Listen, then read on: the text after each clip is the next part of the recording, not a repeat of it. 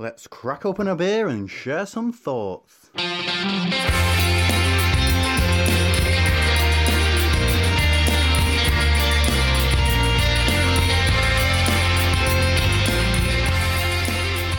Welcome to Opinions, and we're back in your ears once again, but we're not alone, are we, Martin? No, Steve. We've got the O lady. Hello, Danny. Hello. Welcome to the show. It's fantastic to have you on with us.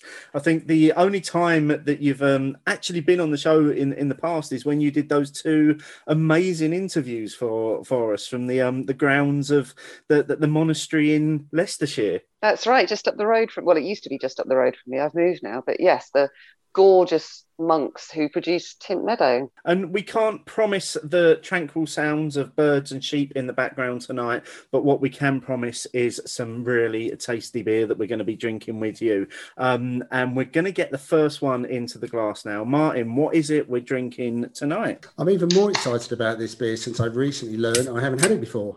Thornbridge Bear State. West Coast IPA, 7%. Can't wait. I am very much looking forward to this. I just checked before the show, and I last had this in 2015.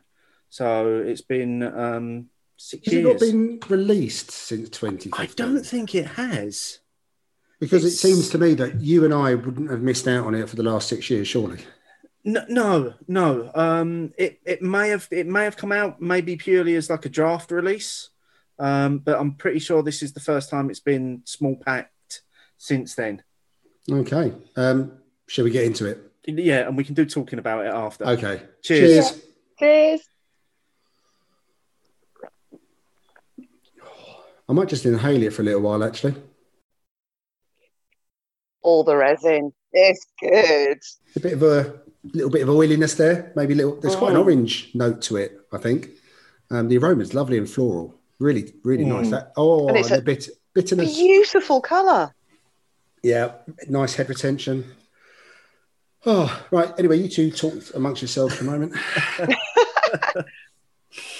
That is an absolutely beautiful colour, actually. It's like, it's really amber, like golden.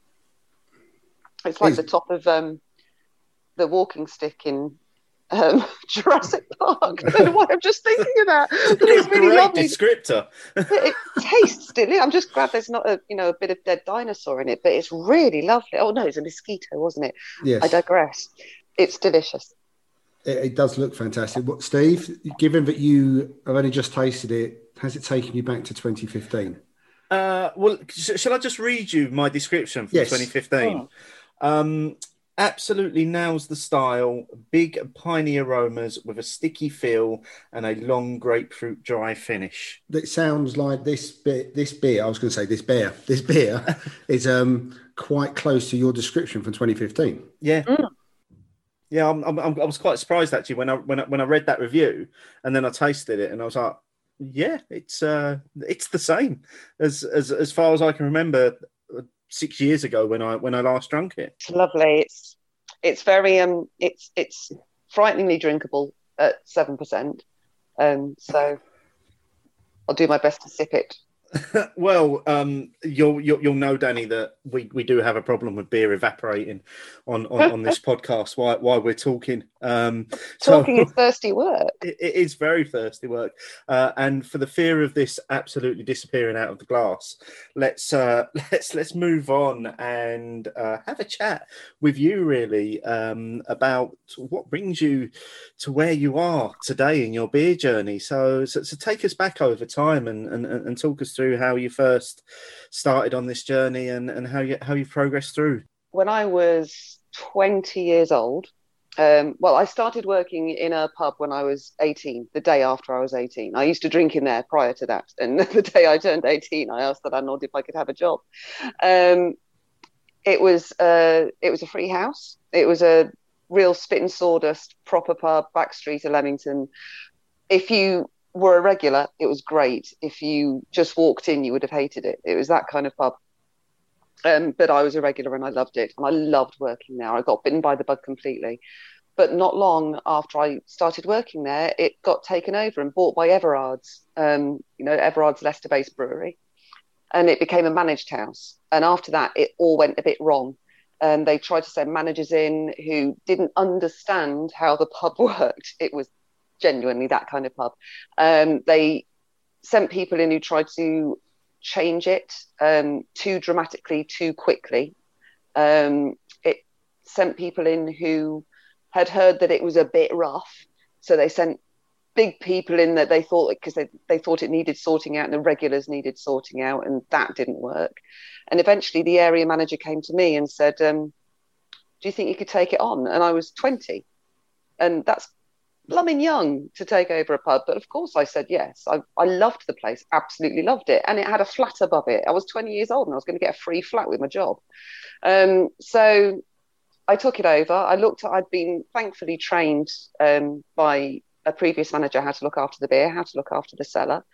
And it was looking after the cellar that really started my love affair with beer, because I never realised what goes into that. I'm not sure what it's like now, because I haven't done that for so long. I think there's a bit more technology involved now, not too much, but with regards to tapping the beers, I'm talking about cask, obviously, with regards to tapping the beers and pegging the beers and racking them. And I was doing it all by myself. I was very, very proud. And I was Warwickshire's youngest single landlady, but I don't think that was a really huge claim to fame, but I dined out on it at the time. And yeah, just a brilliant laugh doing it, to be honest. I knew all the regulars and they looked after me.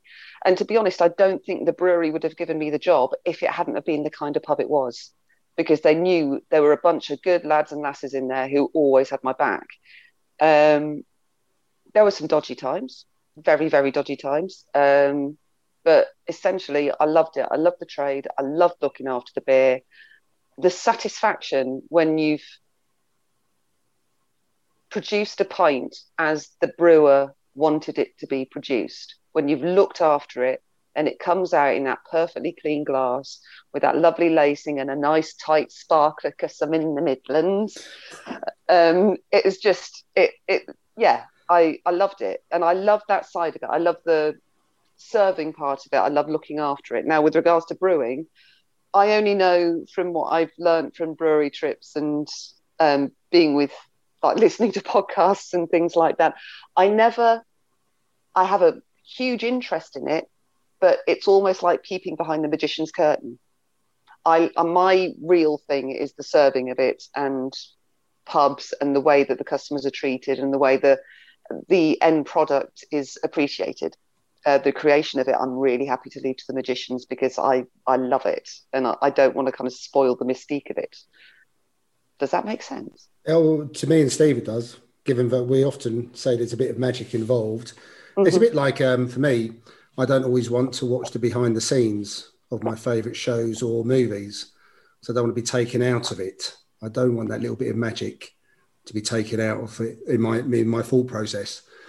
So how long did you do the actual landlady bit for then, Danny? It was only just under 2 years. It wasn't long at all.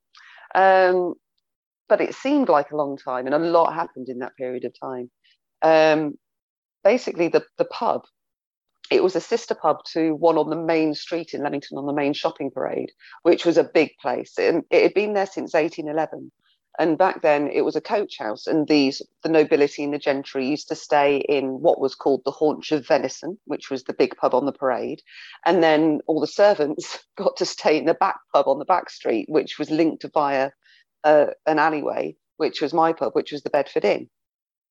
And it had always been the poor relation, but they always came together as a lot. So if anybody was looking to buy it or take it over, if you wanted the Haunch of Venison, the Bedford came with it. Nobody wanted the Bedford, and they kind of left us to our own devices. So an awful lot happened. It was a brilliant time, and it was a turbulent time, because it was a rough pub. And I think I learned so much about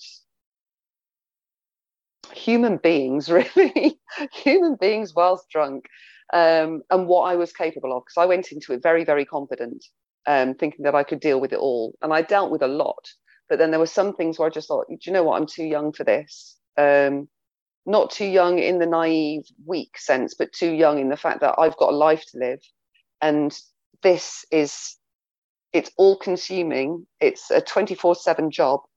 I was doing most of the shifts behind the bar because it was small and we couldn't afford the staff. And like I said, I enjoyed it, but I just remember one time thinking, this is my life. And although I'm enjoying it, I think I'm too young for this to be my entire life and nothing else. So I decided to leave, and I had nothing else to go to. I had no relevant qualifications. I hadn't taken my A-levels. I had no idea what I wanted to do. I had sort of a pipe dream fantasy, but didn't think that was possible. And so I just handed in my notice with nothing else to do, and then thought, I'll find another job, and scrabbled around trying to find another one and became a security guard. Obviously, at a Crown Court, which was great. And I've had enough jobs to fill 7 lifetimes since then. But yeah, so it was just under 2 years. It was, we had many, many lock-ins. I had Christmas Day at the pub, which is one of my favourite things ever. When you open a pub at Christmas Day, it's just one of the most joyful days you can possibly have. We had live music there a lot, which was just wonderful. It was a bit of we're pretty much a hard rock pub. And in fact, one of our most popular bands played one night, and I was downstairs changing a barrel and the ceiling caved in. So, and not to the extent that it caved in and damaged me, but one of the joists broke. So I had to run upstairs, try and get this entire rugby team to stop jumping on the floor and moshing to this rock band, and get them out. We had to shut the pub for the weekend, and that was actually quite a nice time for me because it meant I got some time off to drink myself. Funnily enough, I didn't drink that much when I was running the pub. I didn't drink that much at all. I used to smoke like a chimney, but I didn't drink very much at all. And another reason why I left was because up the road from where my pub was, a new pub was being developed in an old bank. And for a while it was great because all the builders had come down and drinking my pub. We got all their trade. Also, my pub was next to a nightclub, so we used to get the passing trade on a Friday and Saturday night from there. But as soon as this other pub opened, my pub died, and I got the blame for it. Well, not the blame necessarily, but it was on me to try and make the pub a success. But the pub that had opened up the road was the Wetherspoons. And with their prices and their size and their food and what they could do, just couldn't compete. So I just thought, this is, like I said, it's consuming me, and I left. So you actually saw the impact of the other pub, I shall not mention it by name, Yes.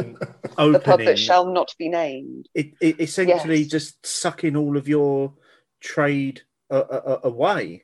Yeah, and that's exactly what it did. It disappeared. It was practically overnight, within a week, when people realised their prices. And like I said, we were next to a nightclub, so Friday and Saturday nights, after we'd had the live music, about 10 o'clock at night, we'd get this influx of people who were waiting for Rio's, the nightclub, to open. And we did really, really well, and suddenly all that went. And we were pretty quiet during the week. We had familiar faces. You knew exactly when they were coming in and exactly what nuts they were going to buy and exactly how many pints they were going to drink. But it was Friday, Saturday, and sometimes Sunday nights where it went absolutely nuts, and they killed it. Absolutely killed it. So, well, firstly, how long did the Bedford Arms survive after that? The Bedford Inn. Sorry. That's all right, don't worry. Not long at all, actually. They tried to change it, and I heard all sorts of horror stories about it. They changed the name, which I first found was very, very sad, because it had been that since, like I said, the early 19th century. It's probably about 8 months, I think, before I saw the windows were boarded up. But now it's part of a pub again, because the sister pub, the one it was joined to, as I mentioned, has now had several incarnations, but now that's live and kicking, and they've actually knocked through properly to what was the Bedford. And what used to be my flat is now a roof garden with a bar on it. So people are probably right now sitting having a pint in my bedroom. Little did they know. So almost like Highbury, where people can sit having a kick around in the little gardens in the flats where the dugout used to be. That'd be my I'll closest take your word equivalent. for it, Martin. Okay. I've got no idea. I'm going to go with that. The people will know what I'm on about. That's fine. The people will. People will. Oh, I mean, it's amazing, really. I mean, that direct impact of the pub that shall not be named, even with people who were considered themselves die-hard regulars. Yeah, well, the die-hard regulars still did come in, to be fair to them, but there weren't that many of them. We had die-hard regulars on a Friday and Saturday night. The ones who came in every day still came in every day, but they weren't enough to sustain the business. So, and look, the lure of cheap beer, and also it's quite a big student town. So the students that were going to the nightclub, because a lot of people who go to Warwick University live and drink in Leamington. Sorry, it's in Leamington Spa. Did we say that? No. It's in Leamington Spa. So we missed out on a lot of the students who were trying to eke out their student grant. That is a really direct impact, though, isn't it? It was huge. It was absolutely massive. And I remember going there to scope them out, and I thought, and it wasn't just, I'm sure it wasn't just sour grapes or me being bitter, but I could, apart from the prices, I couldn't see the appeal at all. I thought it was soulless. I thought it was just, it was this massive expanse of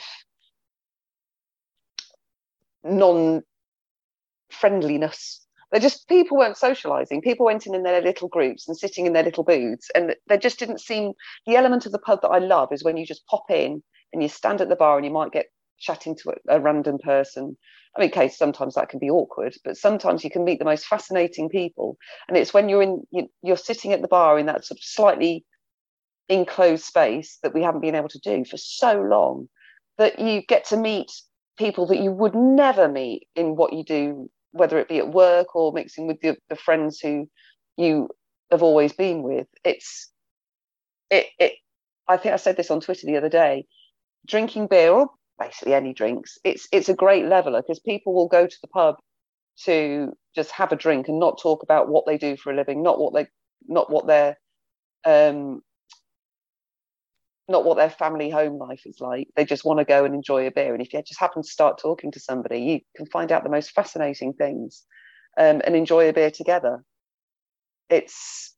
And Wetherspoons didn't do that for me. It just seemed, it was too big. There was no atmosphere. I remember the whole big thing about them was that they didn't play music. There was no music. There was no jukeboxes. There were no machines or anything like that. It was just a big warehouse, a big carpeted warehouse that sold cheap beer. That's what I thought anyway. I'd imagine there's probably a few listeners that will certainly agree with you on that, Danny. But your interest in beer and your love of beer presumably stuck with you. It really did, particularly cask, because I've told you I really appreciate what goes on behind the scenes with regards to keeping and pouring a nice pint of cask is concerned. But I did waver. I went over to the wine side for a while when I was in my late 20s, but it was always there. And then when craft reared its head, I found it absolutely fascinating. I must admit, I was a bit resistant to it to start with, because I was a traditional girl. I like a good pint, a good Hampel pint, but it was the wonderful Trafalgar Wines in Brighton, which sadly is no longer there. But a lot of the listeners will know, I'm sure, because it was a fantastic place to buy craft beer from right in the early days. He was really on the front foot.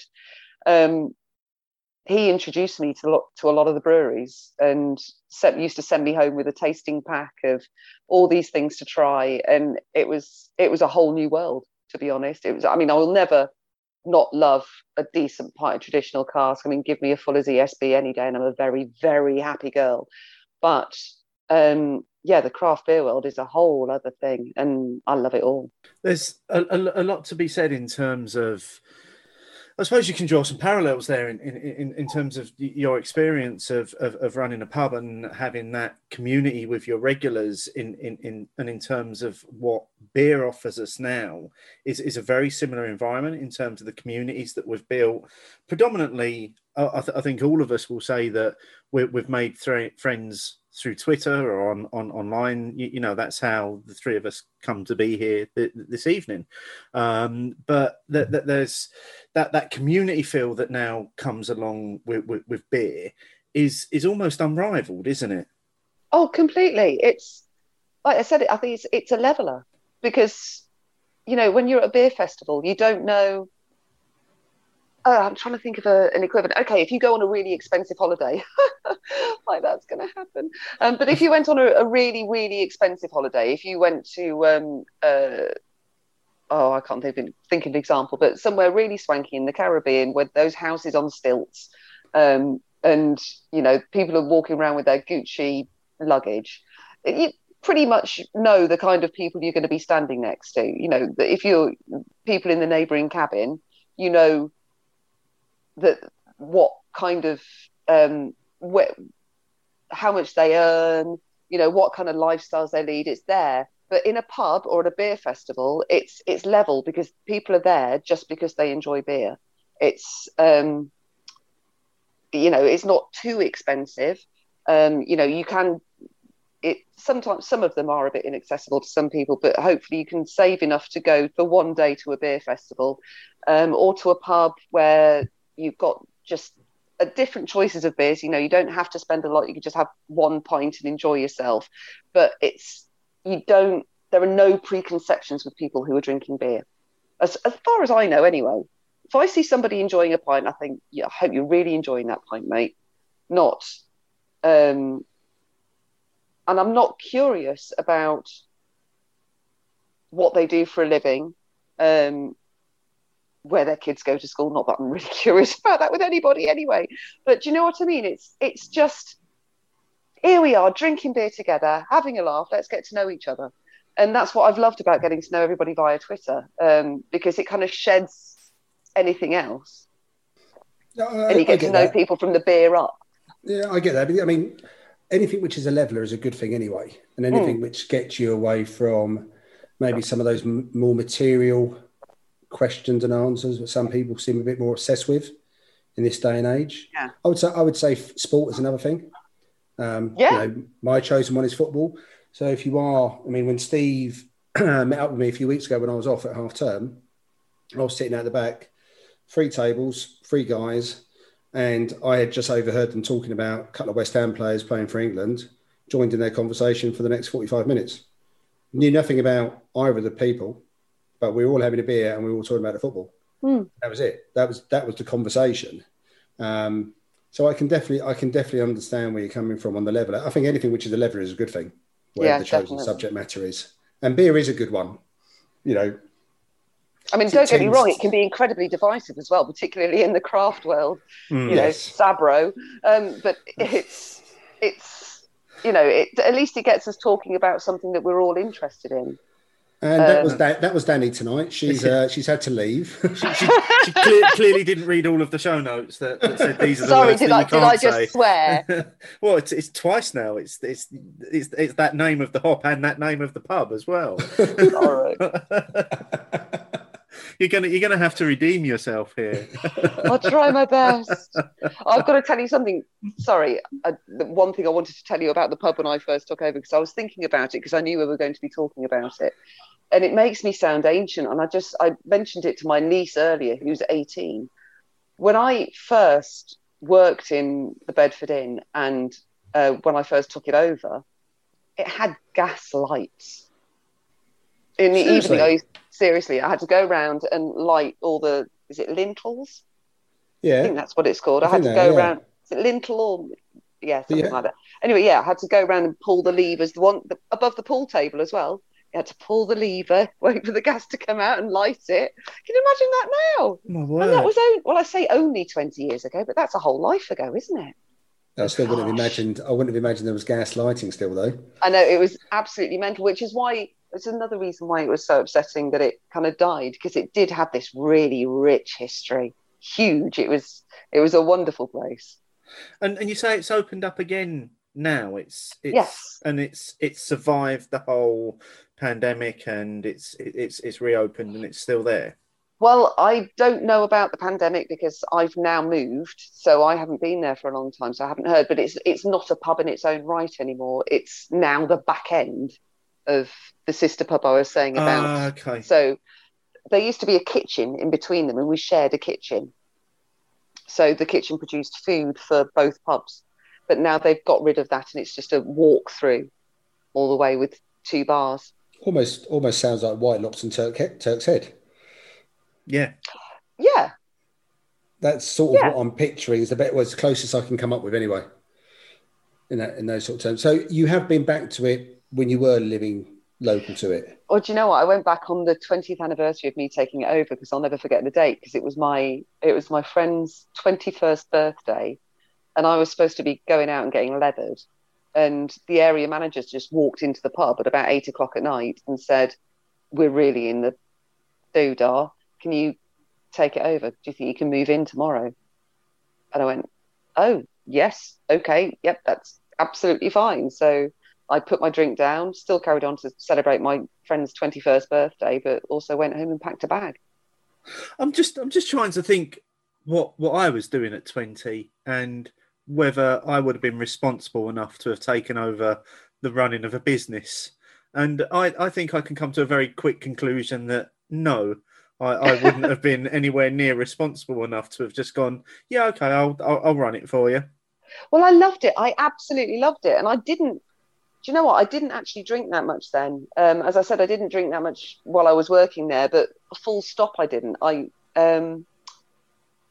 just loved the atmosphere of a pub, and I loved making the customers feel happy, and I loved being part of it all. I mean, I suppose I loved being at the helm of it all, and I was really proud of it. I was really, really proud of it. You know, when people were enjoying the World Cup, was it 98?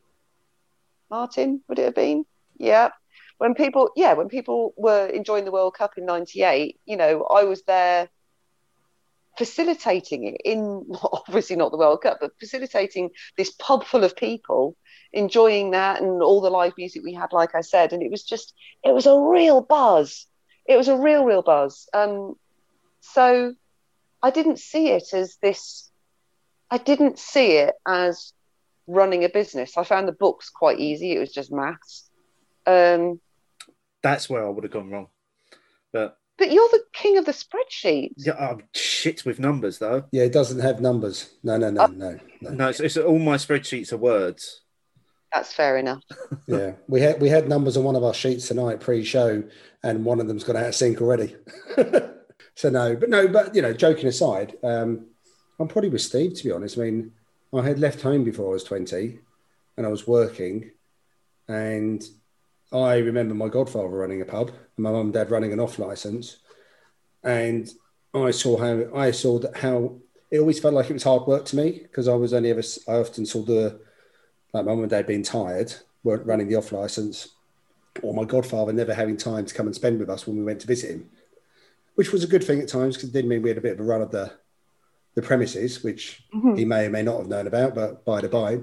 But it did always look like I always had a sense from a young age that it was hard work, and I don't think you said anything different.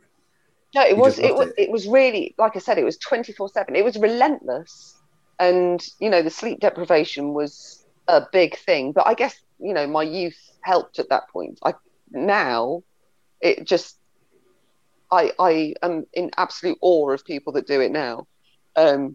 Particularly independence free houses, pandemic aside, the amount of hours that you have to put in and just to break even, it's so hard to make money. But this is, going back to what we were saying about, well, what you were saying online about it being a respected career, I should say. I've been thinking about that recently. I don't know whether I would choose to do it now. I think now I would love to own a pub and have enough money to pay people to run it for me that I trusted and pay them well, so that they had the experience and all that kind of thing. I still love I would love to go back into the trade, but I wouldn't love to do those hours again. I don't think I could. I can I don't think I understand could that. cope with it. I can understand. It's long hours. And I think you summed it up when you said, this is my life. Yeah. And I think if you are landlord, landlady, and especially if you're living with the premises. So remember, we spoke to Andy and Sheena about this at the Vic, and they took a conscious decision not to live. Even though they could have, they took a conscious decision not to live above the premises.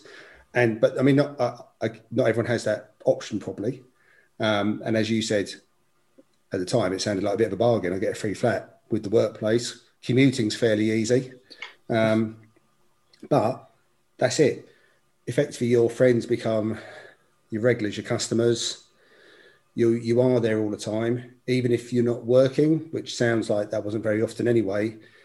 But you would always, if someone else was doing a shift and something was going wrong, I assume you'd always say to them, I'm just upstairs.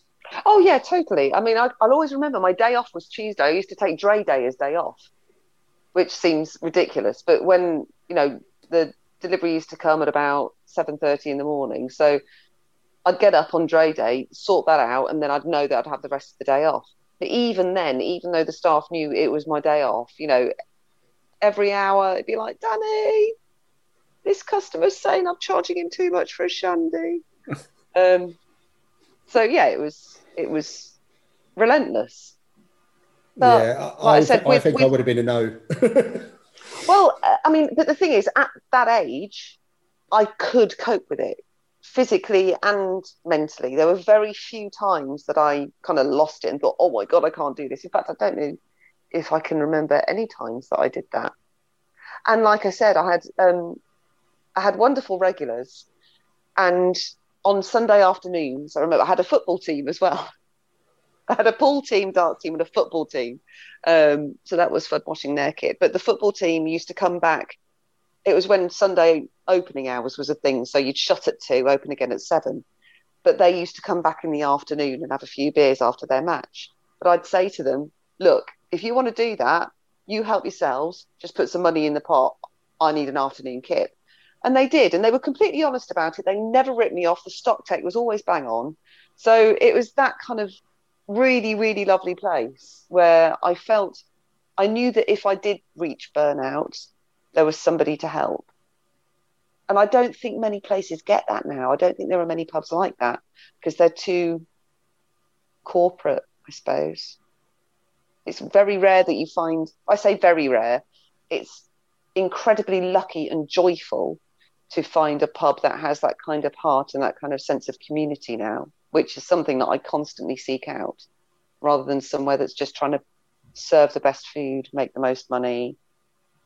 I'm not interested in that. Do you know what? I'd rather walk into somewhere that didn't have decent beers, what I consider decent beers, on tap, but have that kind of lovely sense, that lovely atmosphere of community and nurturing and safety and family, for want of a better word.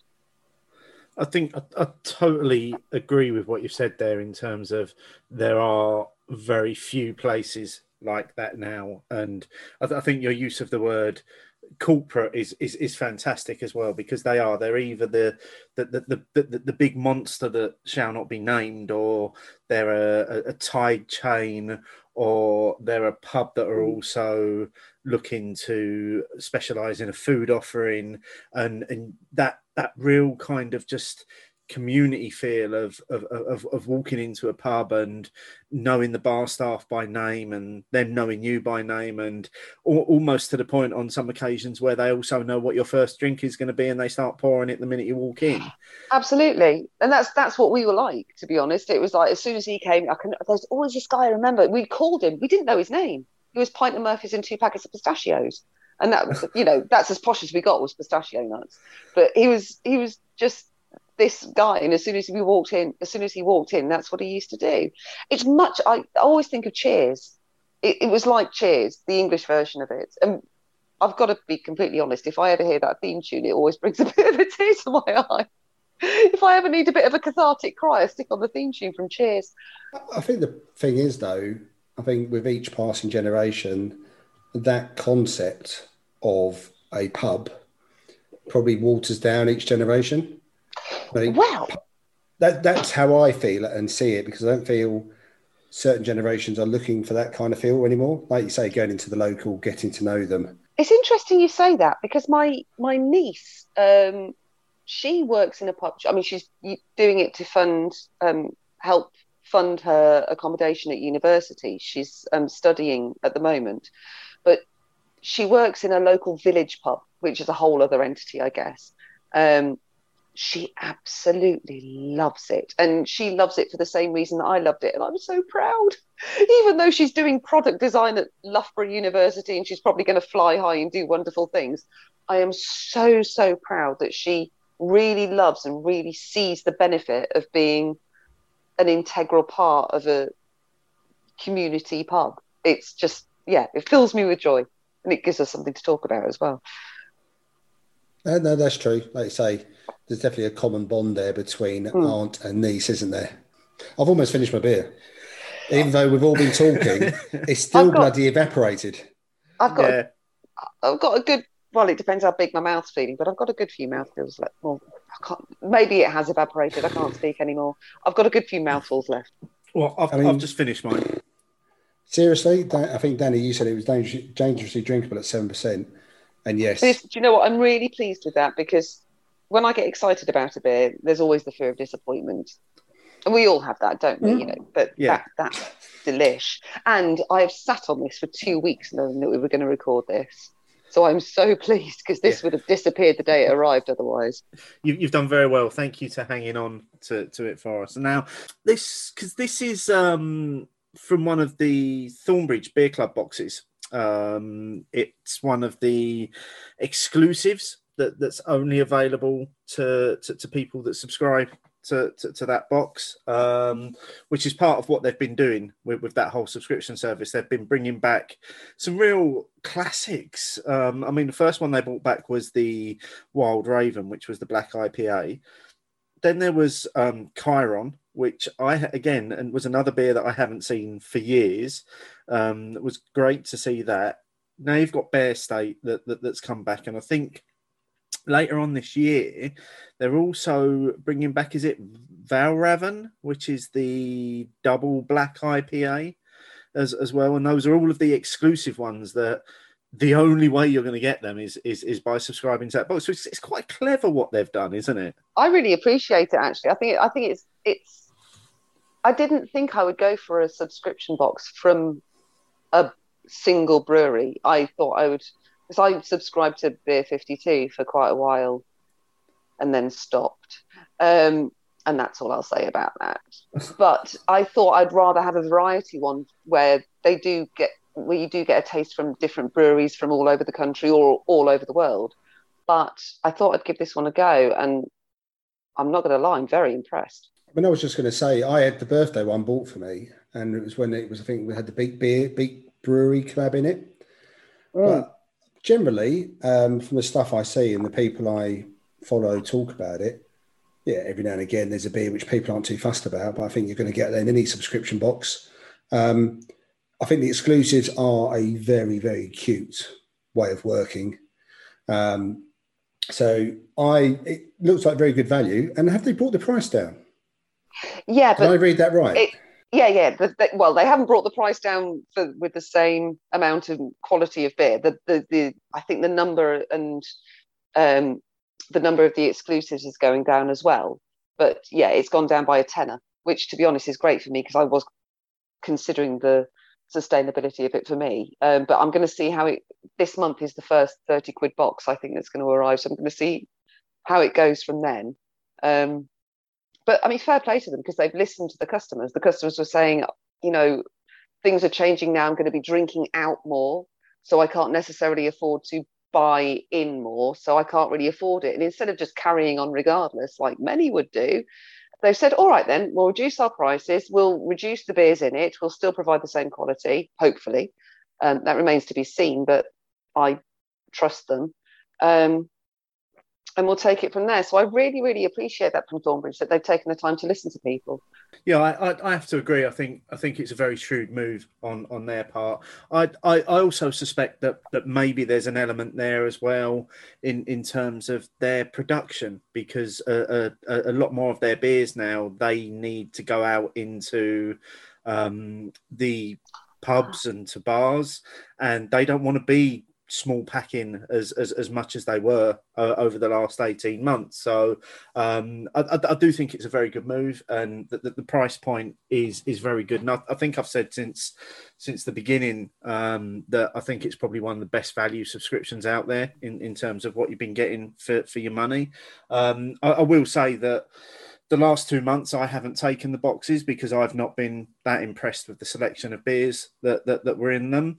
But luckily, as a member, you're still able to access certainly the exclusives. You can still buy them on their own, which is how we come to be in possession of and enjoy in Bear State this evening.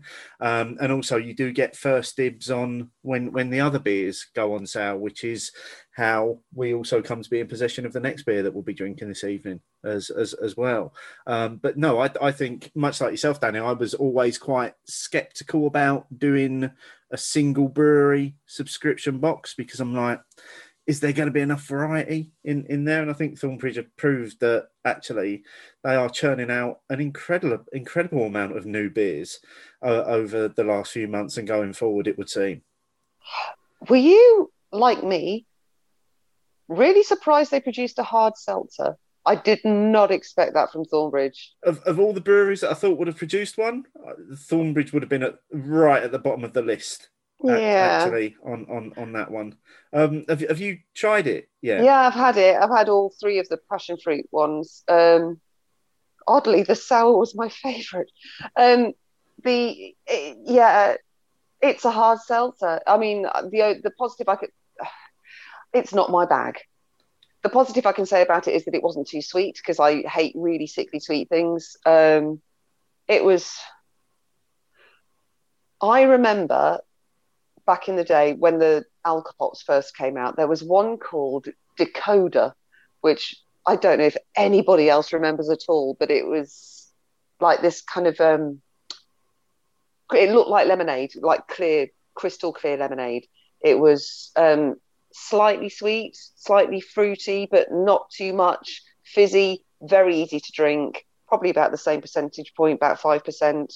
And was basically designed to get students drunk, and that's what this felt like. And it felt like a bit of a attempt at a crowd pleaser. And I loved Thornbridge and thought that is it wrong to say that was beneath them? Do I sound really snobby? It just didn't seem right. No, it felt out of place. Yeah. And I think if you want to put that into context, and I think what it's where they show that as a brewery they can walk a very strong line between pleasing their traditional drinkers and also pleasing the new craft drinkers as well. Because could you imagine them trying to sell a hard seltzer to regulars in their pubs in Sheffield? I cannot imagine that would sell particularly well. But no. You put it into a subscription box, you put it in small pack, and you put it online, and it's going to appeal to a different audience. And I think that's what they are beginning to do very, very well as a brewery. Is they're recognising that we have these two markets, and we need to be able to cater for them both. I think you're right, but I really, really don't get where the hard seltzer market and the beer market overlap. I mean, to me, it's like doing beer and wine, or it's a completely different drink. And I don't see how they go hand in hand. No, I don't understand how. Firstly, we're even discussing hard seltzer, but I don't understand how that even fits into the beer market. No, exactly. You've got a beer subscription box and you've got an Alcopop in it. Yeah, well, from the couple that I've tried, that they're no more than alcoholic fizzy water. Yeah, exactly.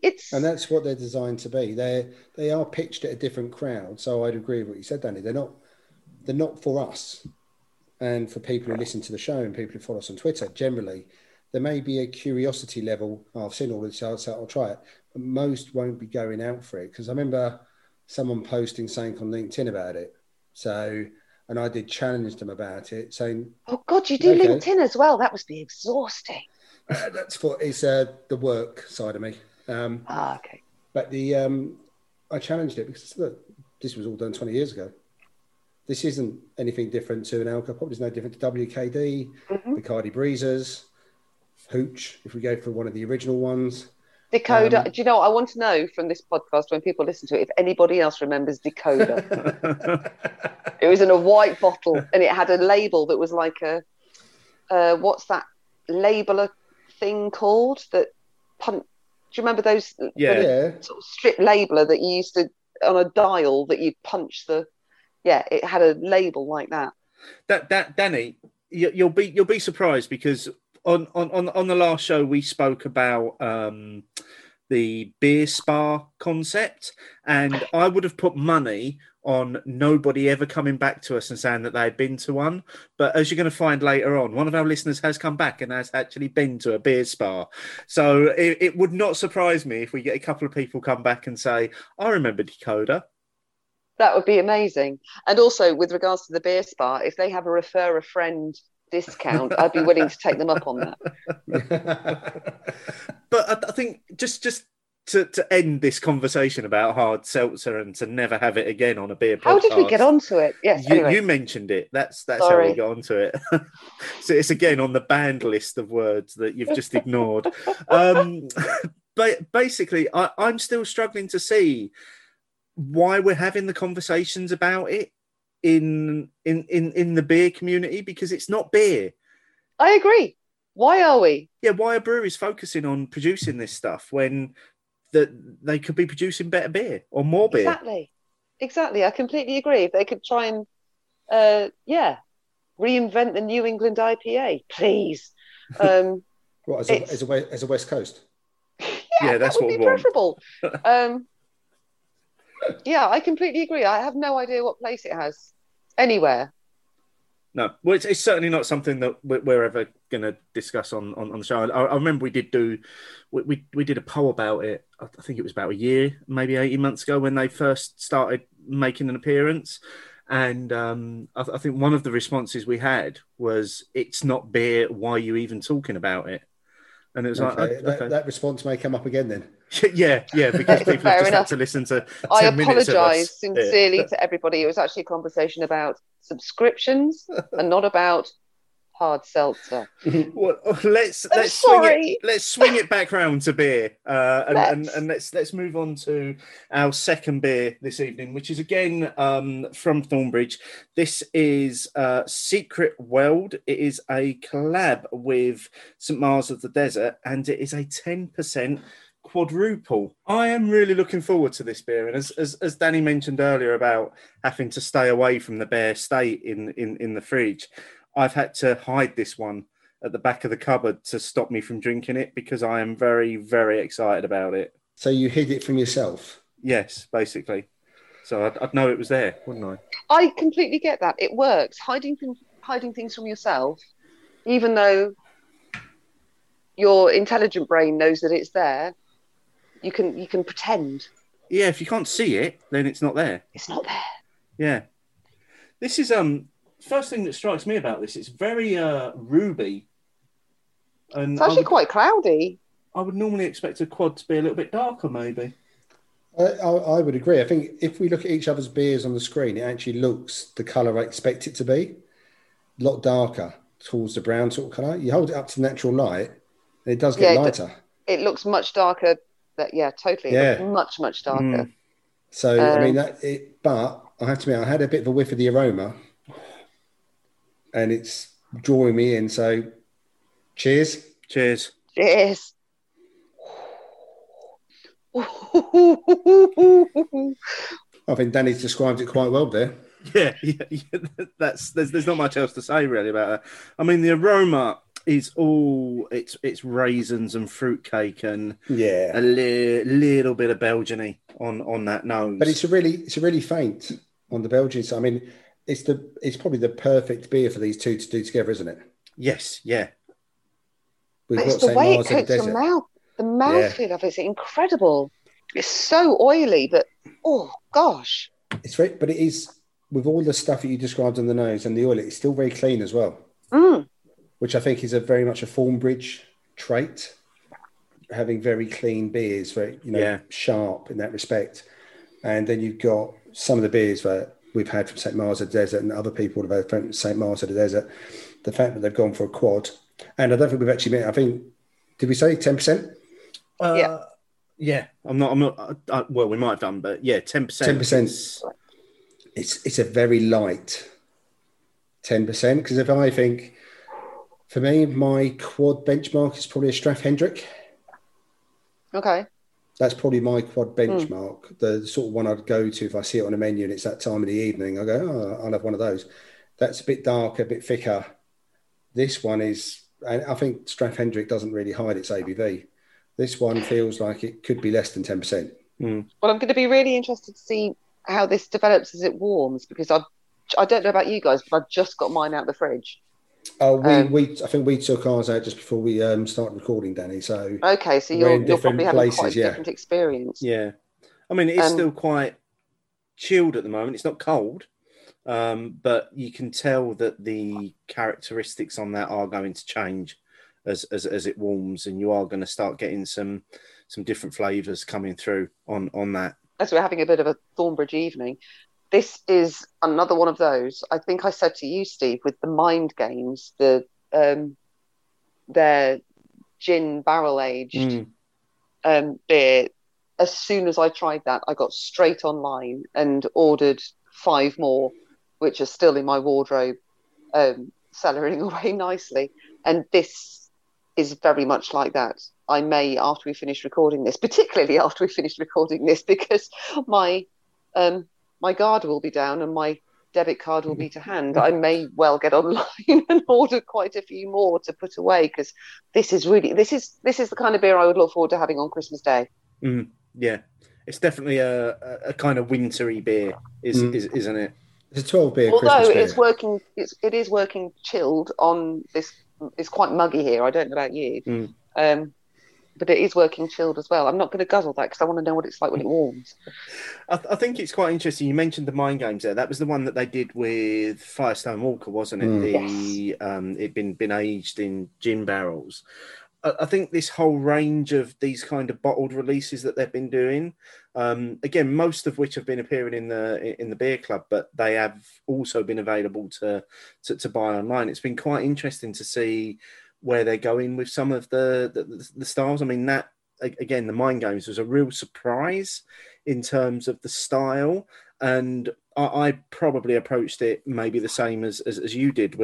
I'm not sure that's going to be for me, and I absolutely loved it. I mean, that's Mind Games is actually down there as one of my contenders for beer of the year already, because it was so good, and I think what they did with that perfectly was it had all of the characteristics of a gin and tonic in it as well, but it was beer.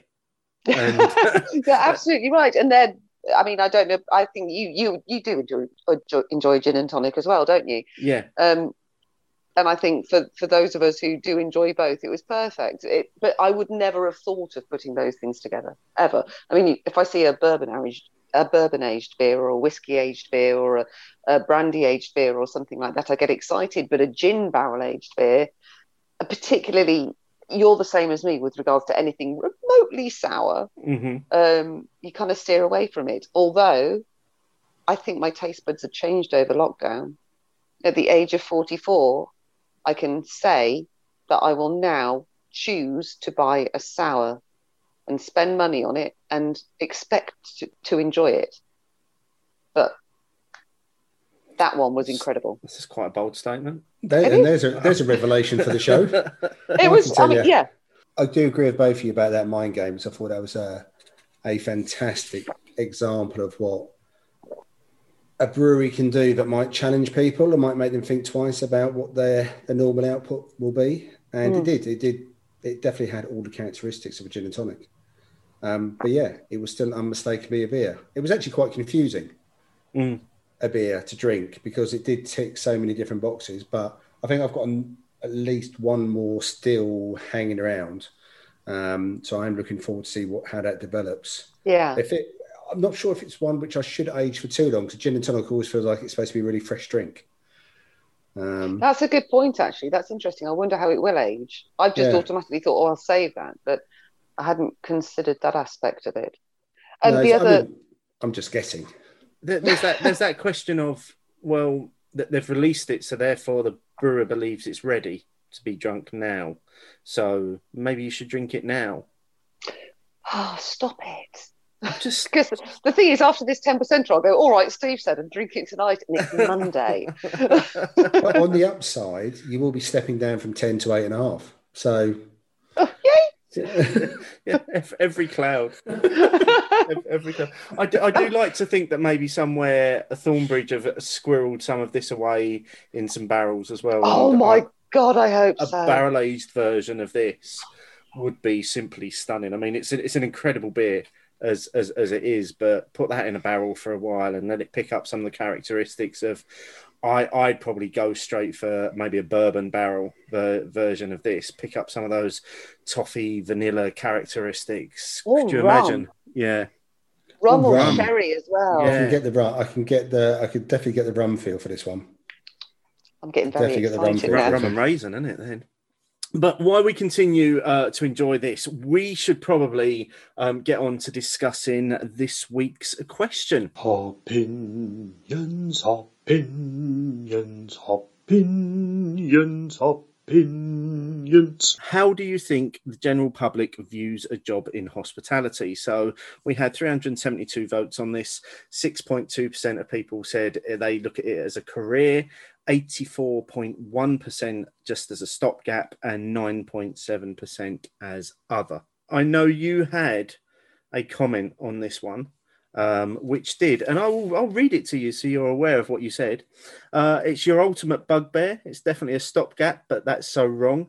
And there is a host of reasons why from both sides of the bar: pay, respect, history, and most of all, education. I could discuss this for hours. The floor is yours. Buckle up, chaps. Okay, for example, my niece, as I mentioned earlier, is currently, as she's just broken up from university, working in a pub that she loves. She loves the job. She waxes lyrical about it. She works 40 hours a week and thinks nothing of it. She absolutely adores it. She's managed to save quite a lot of money doing it, but still sees it as a stopgap, even though it's a job that she absolutely loves. Now, don't get me wrong, I'm not saying that she should stop university and do that as a career. But there's something about a job that you enjoy that she finds that comes naturally to her. It's almost like there's a guilt thing there that, you know, you need to work to do something that makes you sweat, to do something that challenges you in something that you're not comfortable with, to do an aspirational career that's considered to be an aspirational career, which is why she's doing product design. You know, she's been taken through her options by her careers advisors and things like that. Now, if she'd have said to them, I want to work in a pub, they would have laughed at her. They would have thought she was joking. They would have thought she was just basically being ridiculous. And that really, really winds me up. I remember when I was at school, if I'd have ever said that I wanted to work in a pub, that wouldn't have been seen as a valid career choice. It's, you know, it's barrister, it's lawyer, it's policeman, it's nurse. And I was thinking about this after you ran the poll, and why a career, because I do think it should be a valid career in the pub trade, isn't seen as viable or respectable, I suppose, is the main thing, is that it's never given as an option or a valid choice when kids are at school. also, you think about what's considered to be an aspirational career.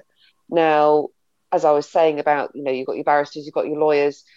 An aspirational career is considered to be something that probably helps people or earns a lot of money or changes the world or strives to change the world. Now, that's not always necessarily a high earning career.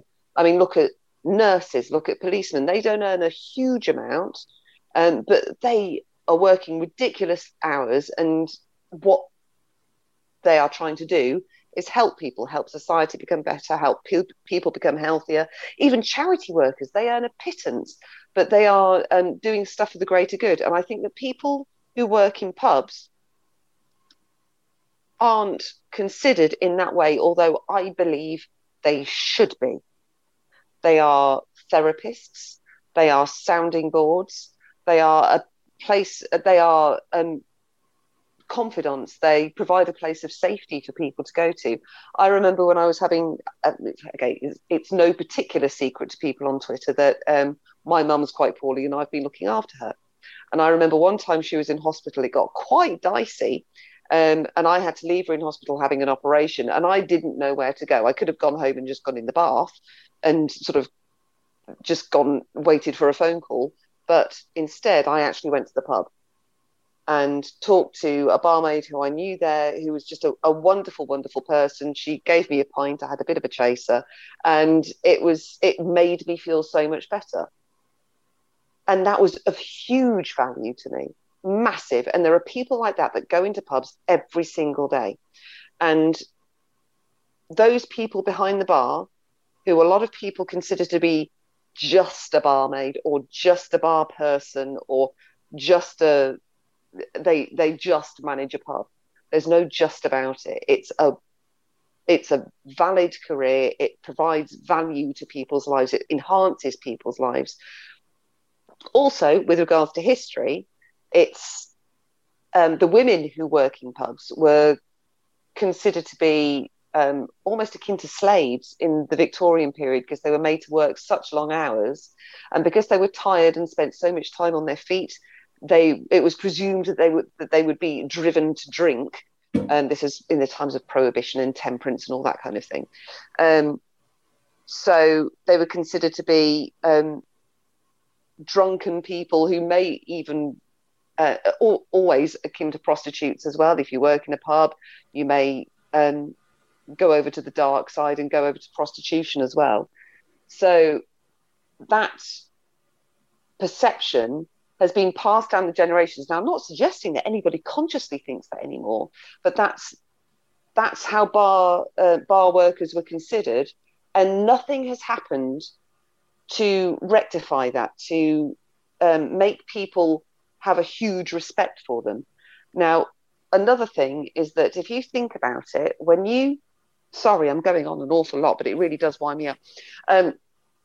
If you think about it, if you are working in any other job, so if you are a structural engineer, if you are an electrician, if you are a barrister, if you are a security guard, if you dig up roads for a living, whatever, you spend your day working, and then to release the day's pressure or to relax, you go to the pub where somebody pours you a beer and looks after you, which psychologically almost makes the people that are doing that, the people that work behind the bar, the people that run the pubs, the people that are serving you after you've spent the day serving everybody else. And psychologically, that makes people think less of them.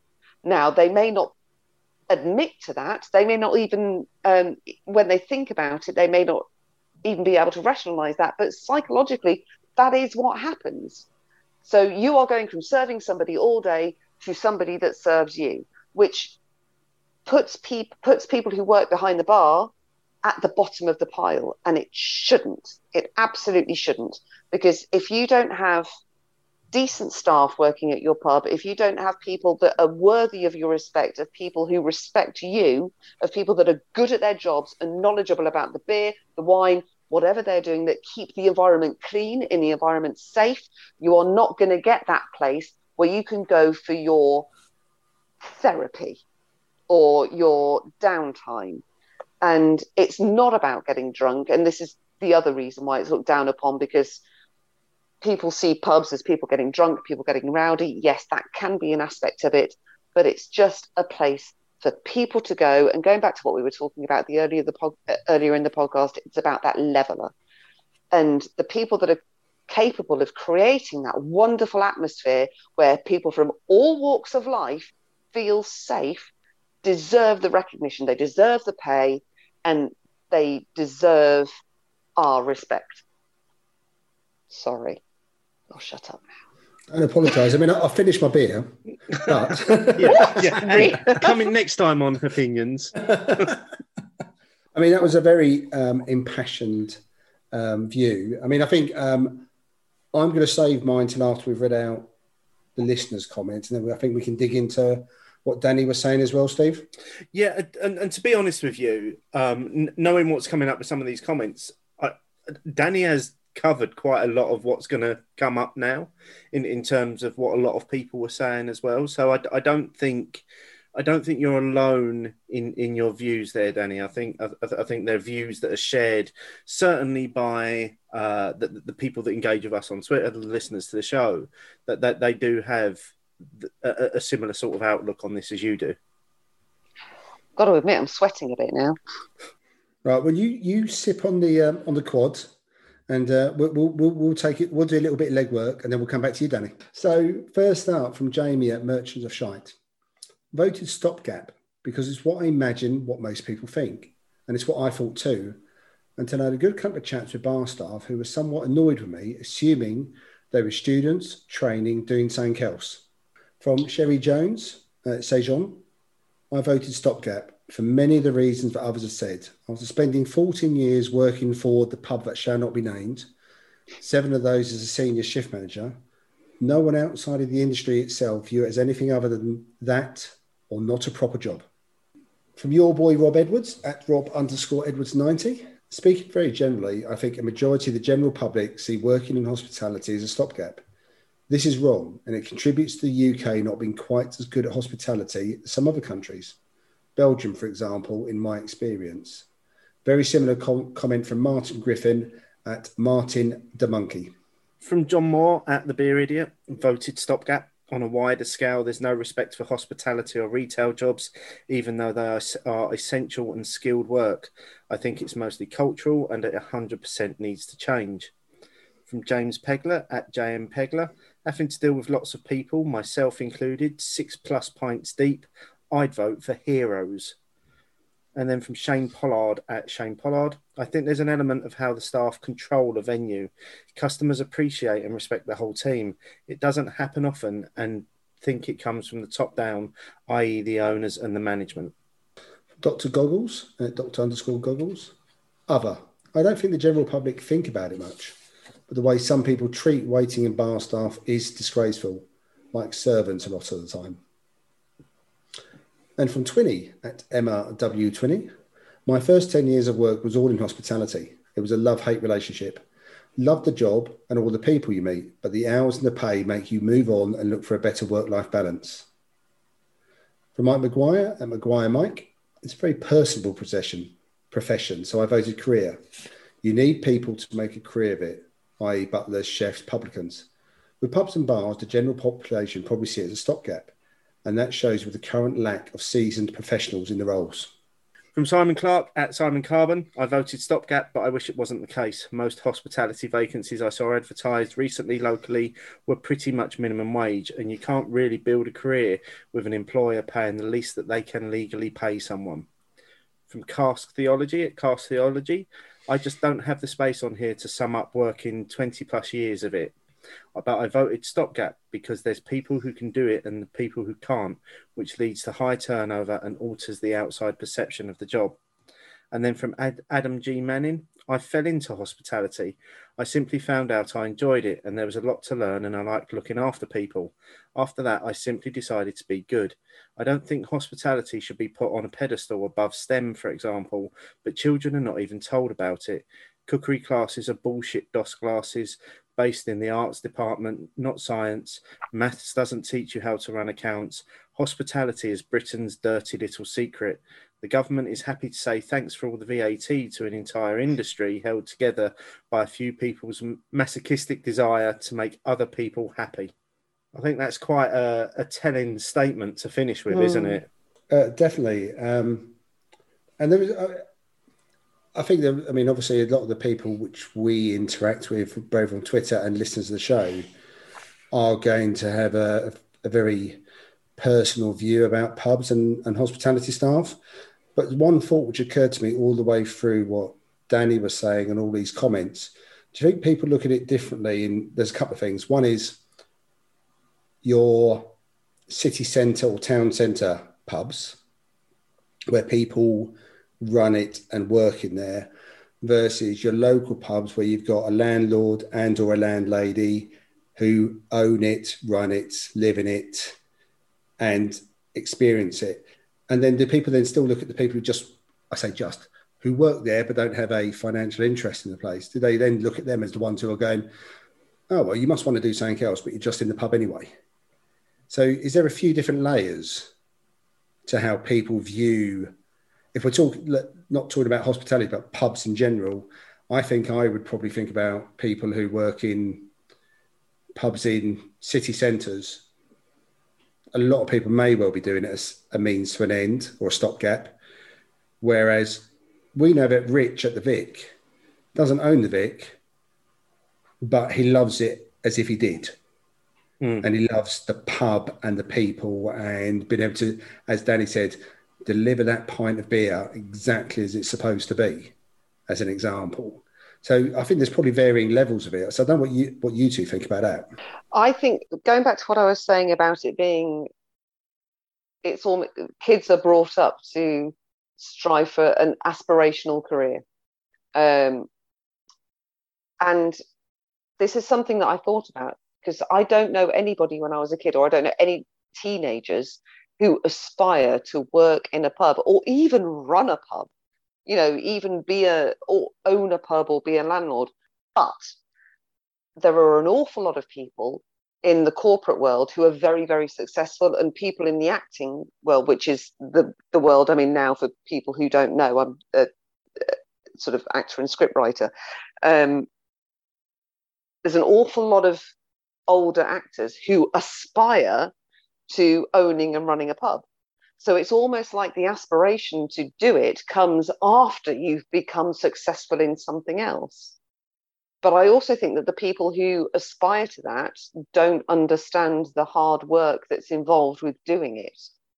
So it's almost seen as a retirement prospect, not as something that you would come at the bottom level and build up to, which I can't think of any other profession that has something like that. I find it utterly bizarre. And it also, what creates a sort of something to aspire to is something that you have to be qualified for.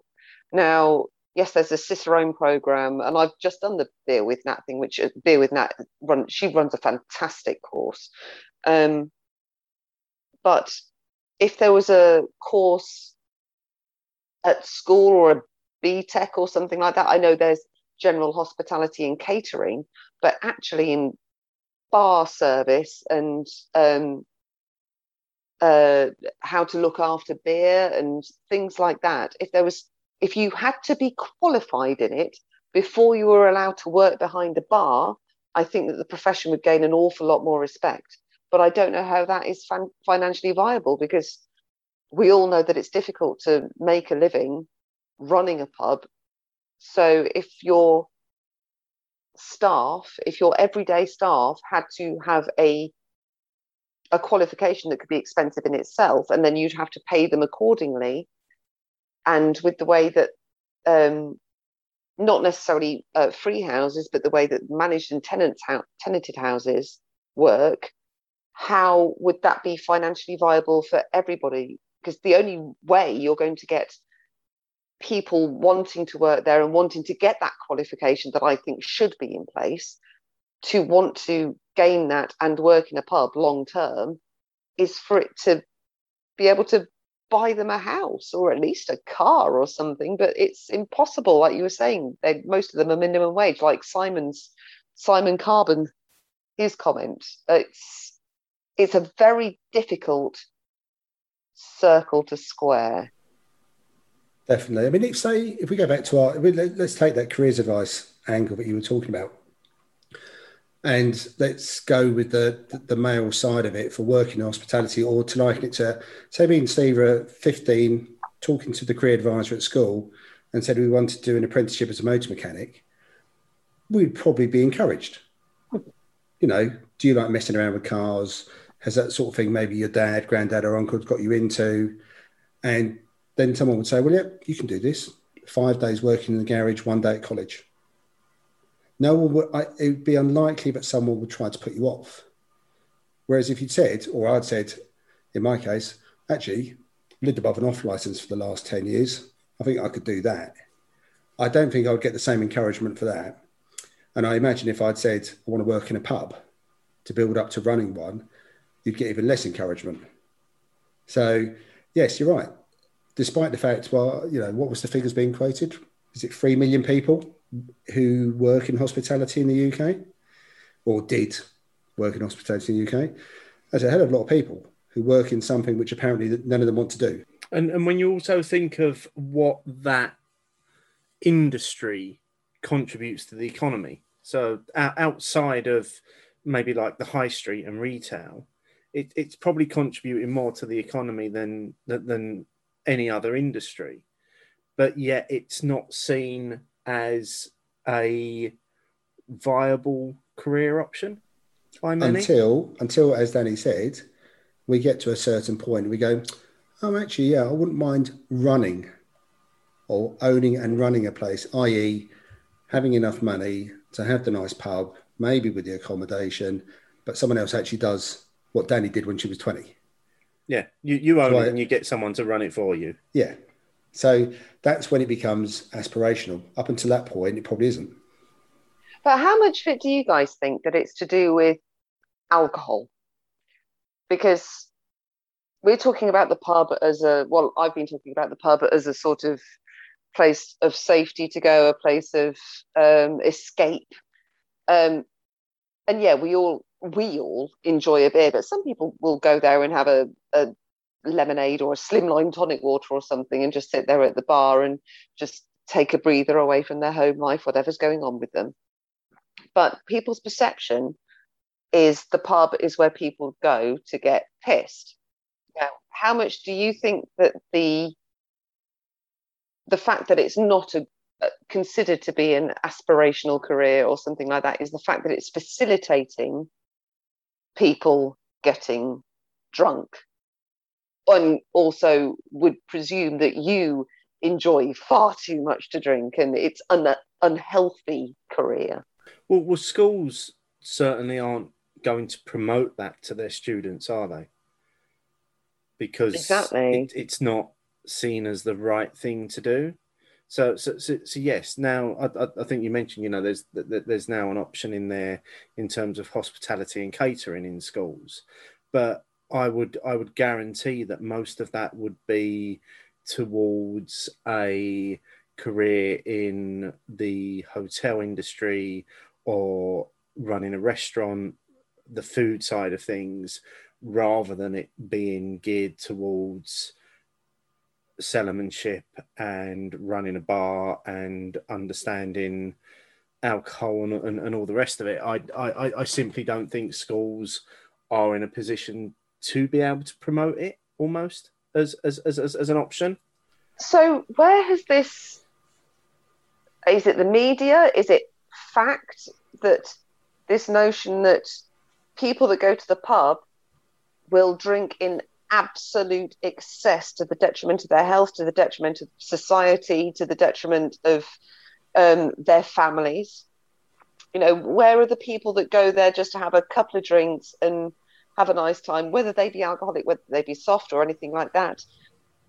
Where has this idea come from that it's all about excess and that it's detrimental to society? Because that's another thing that I think that a lot of it's got to do with, and why, like you were saying, the schools would never promote it. You know, don't go into anywhere with, don't go into a career that's anything to do with alcohol. Well, it's 100% the media, isn't it? Yeah. Yeah. And that's before social media. That was newspapers as well. Newspapers, when they talk about anything to do with the on-trade, they always show a pint. Yeah. It's a pint being poured, and apparently you can only get voted into an MP if at some point you've poured a pint, no matter how badly you've poured that pint. Apparently that shows that you are, you know, close to the working class by pouring that pint, which quite clearly you don't want to have, and you've got no idea how it should look.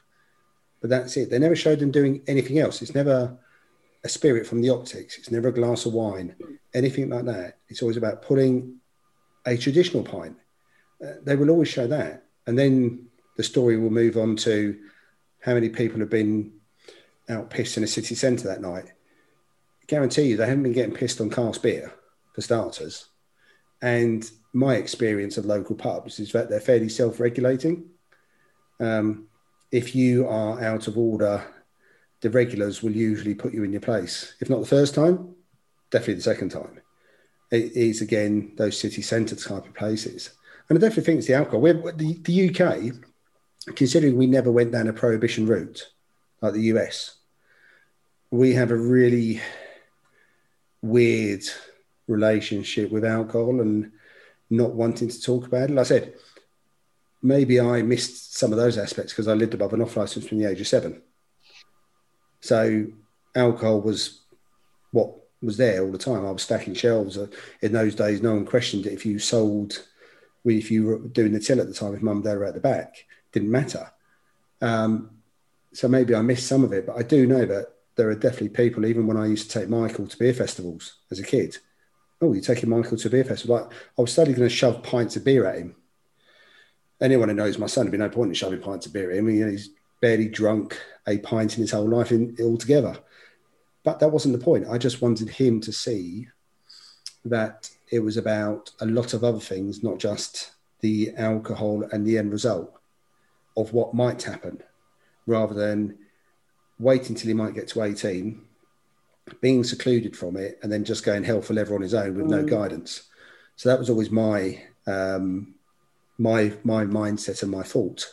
But we're not like, I don't know, certain countries like the French, where wine is an integral part of the meal for the family. And the youngsters, the youths, teenagers will have a glass of wine with dinner. So, yeah, I think we have a very strange relationship with alcohol in the UK, and people have that perception of us. We had a beer tasting at work where because we were doing it by Zoom, we managed to source the beers in Amsterdam as well as in the UK. Some of our Dutch colleagues joined us, and a few of them had been over to the UK, and their perception was crystal clear that we just simply drank to get drunk. And that's the perception they had. And that's a perception which I think a lot of people have over here as well. I think you're absolutely right that it's down to the media. You're absolutely right. And going back to what we were talking about, we had a bit of a natter pre-recording about the football. You know, every single photograph on the front of certain red tops after major football matches is people getting absolutely leathered, and the streets full of drunk people taking their shirts off and lying around in the gutters with their plastic glasses full of cheap lager. Whereas I guess that, well, I know us three and the majority of the listeners of this podcast they appreciate the drink rather than want to get as much of it down them as possible and don't care what it tastes like. Yeah, and not just that. The media could have found people at those fan zones who weren't as pissed as that. Yeah, absolutely. Those people were still there. Guaranteed those people were still there. They could have found those people and spoken to them or showed them. But that, for whatever reason, isn't the picture they want to show. But then equally, the same red tops will say that, Britain has a drink problem at some point in the future as well. So it's just whatever suits them at the time. And yeah, all of those fan zones, all of those places that have marquees up, they could easily have found as many people who weren't as pissed. to talk to, but it doesn't serve the agenda. Yeah, and I think it's those sorts of images and that sort of attitude towards it that does make it very difficult for it to seem like a viable career option. That doesn't it?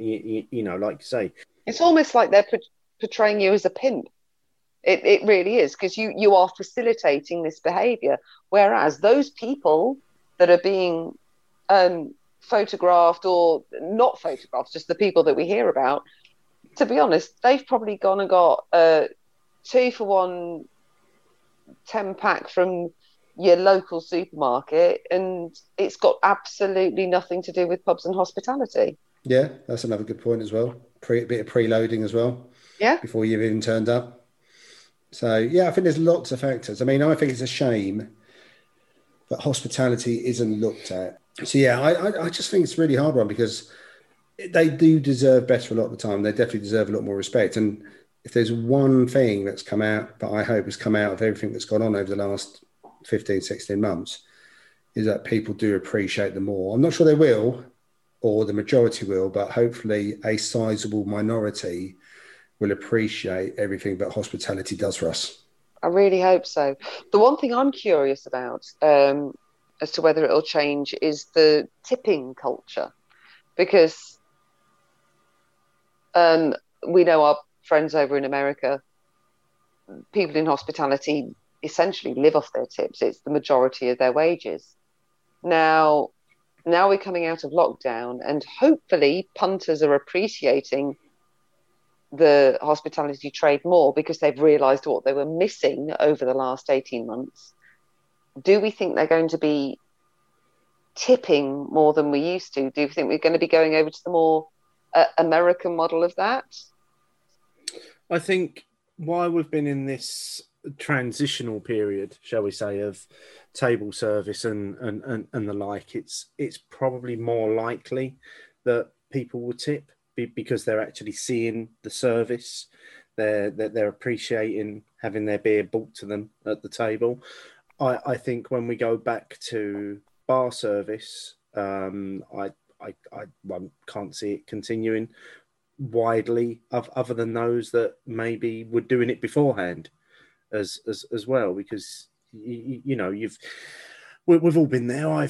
You spent an evening in a pub, you've had a good time, you've been chatting to the staff, and at the end of the evening you want to buy them all a drink, and so you know that was always there.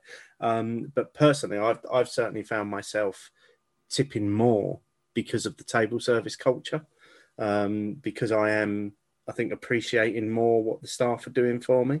Do you know another thing I was thinking is that people see pubs as the building and the beer and the institution, and they almost don't see the people behind the bar.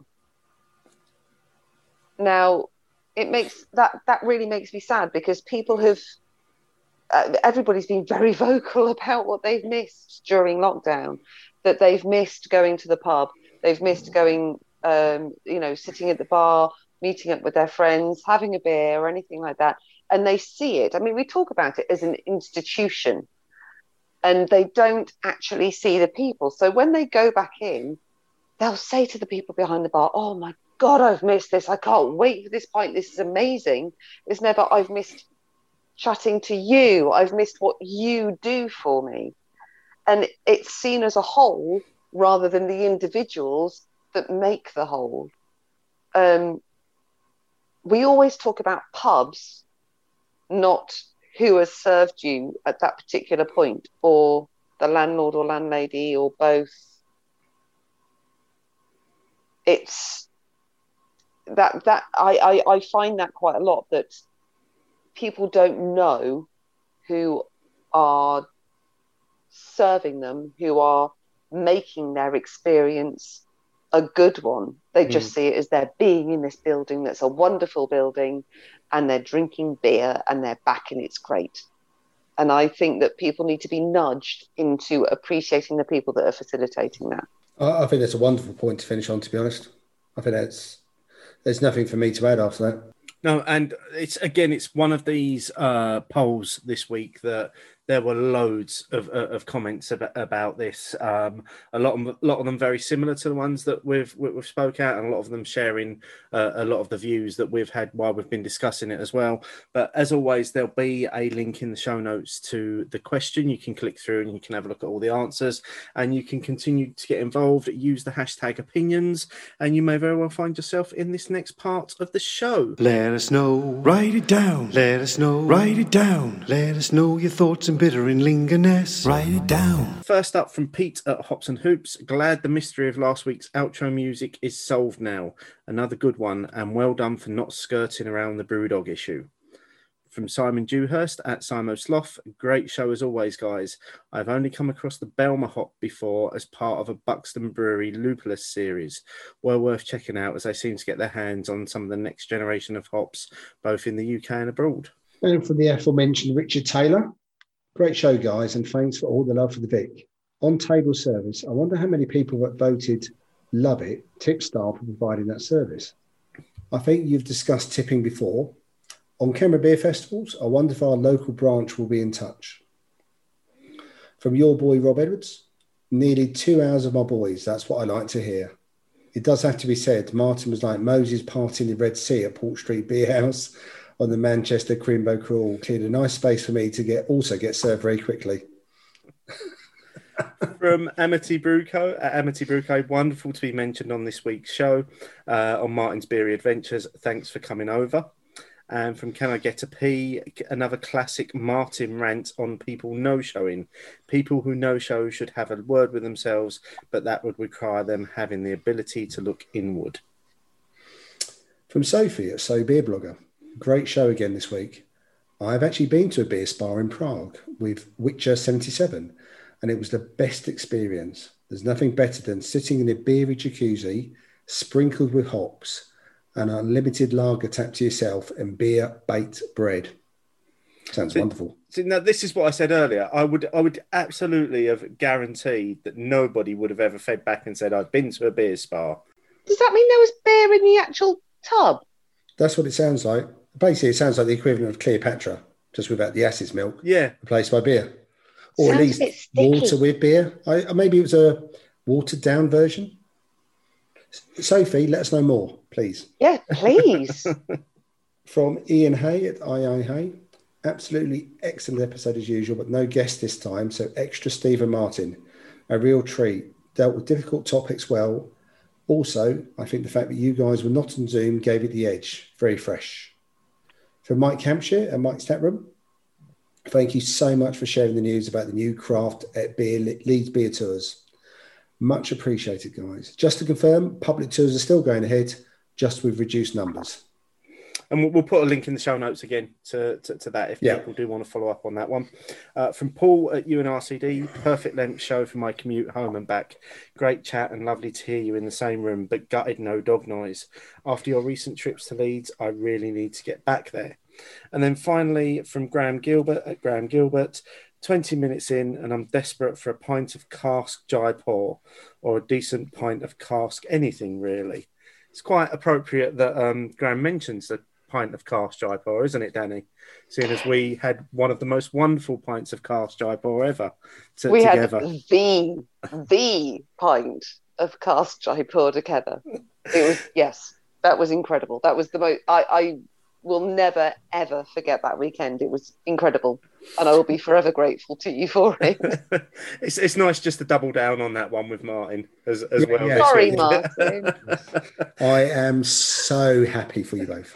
After all the love that you were giving to Cask Jaipur on the last show, mate, it's the least you deserve, if I'm honest with you. Thank you very much. Can I just say, as this beer has warmed, as I was curious about how it would go down as it came up to room temperature, it's phenomenal. And I am going to try my damnedest to save my second bottle until Christmas, because that's what it tastes like now. I'm getting a bit of cinnamon through it now as well. And it's just delicious.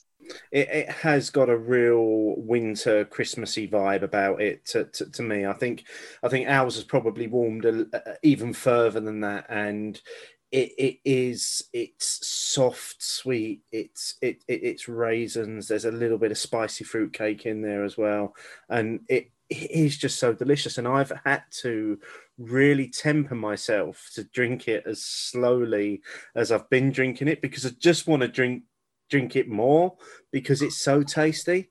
Haven't got that much left. There's not a lot left in our glasses, is there? I think we should probably use this opportunity to say thank you to Danny for coming on and joining us this week. It's been an absolute pleasure listening to your journey and those early days of your life in beer, and how you've kind of stuck with it and found different communities throughout your time. And it has been great to finally have you on enjoying a beer with us. It's been long overdue, I think. It's been a real pleasure, and I'm sorry if I waffled and went off on one, but that's what I tend to do. But that's where my passion lies, and I get a bit wound up about various things. It's, I really appreciate counting you two as friends via Twitter. Who'd have thought 20 years ago that would have been a thing? But I can't wait for the day that we can, all three of us, meet up and Martin can finally enjoy a pint of Jaipur with us. No, because you two will mention the other pint again. No. That's never never be as good. It would never be as good as that one. That's the problem. So yeah, just carry on using the hashtag opinions. Carry on getting involved in what we're doing. Martin, what's coming up on the next show? Well, apparently we've got this amateur coming on. Probably most people haven't heard of him, Mr. Matt Curtis. He'll be talking to us about some stuff about beer, Pellicle, and the bit I'm most excited about, his new book, Modern British Beer. Yeah, I'm really looking forward to that chat with Matt and hearing all about the new book. It sounds very exciting, and hopefully we're going to be drinking a few of the beers from within the pages of the book, aren't we? Yeah, hopefully not all of the beers that are mentioned. No, I think there's 85 or something in there. Yeah, even for us, that could be a challenge on a Monday. Yeah, I think it'll be slightly less than that. So yeah, I'm really looking forward to that next time. Danny, once again, thank you for joining us. It's been an absolute pleasure. We'll put a link in the show notes to where people can find you, but I'm sure those of our listeners that already know you already follow you and already enjoy conversing with you on Twitter. But it has been great, and I've thoroughly enjoyed this final beer that we've enjoyed this evening. So all that's left to say is cheers. Cheers. Cheers. Sometimes you wanna go where everybody knows your name, and they're always glad you came. You wanna be where you can see our troubles are all the same. You wanna be where everybody knows your name.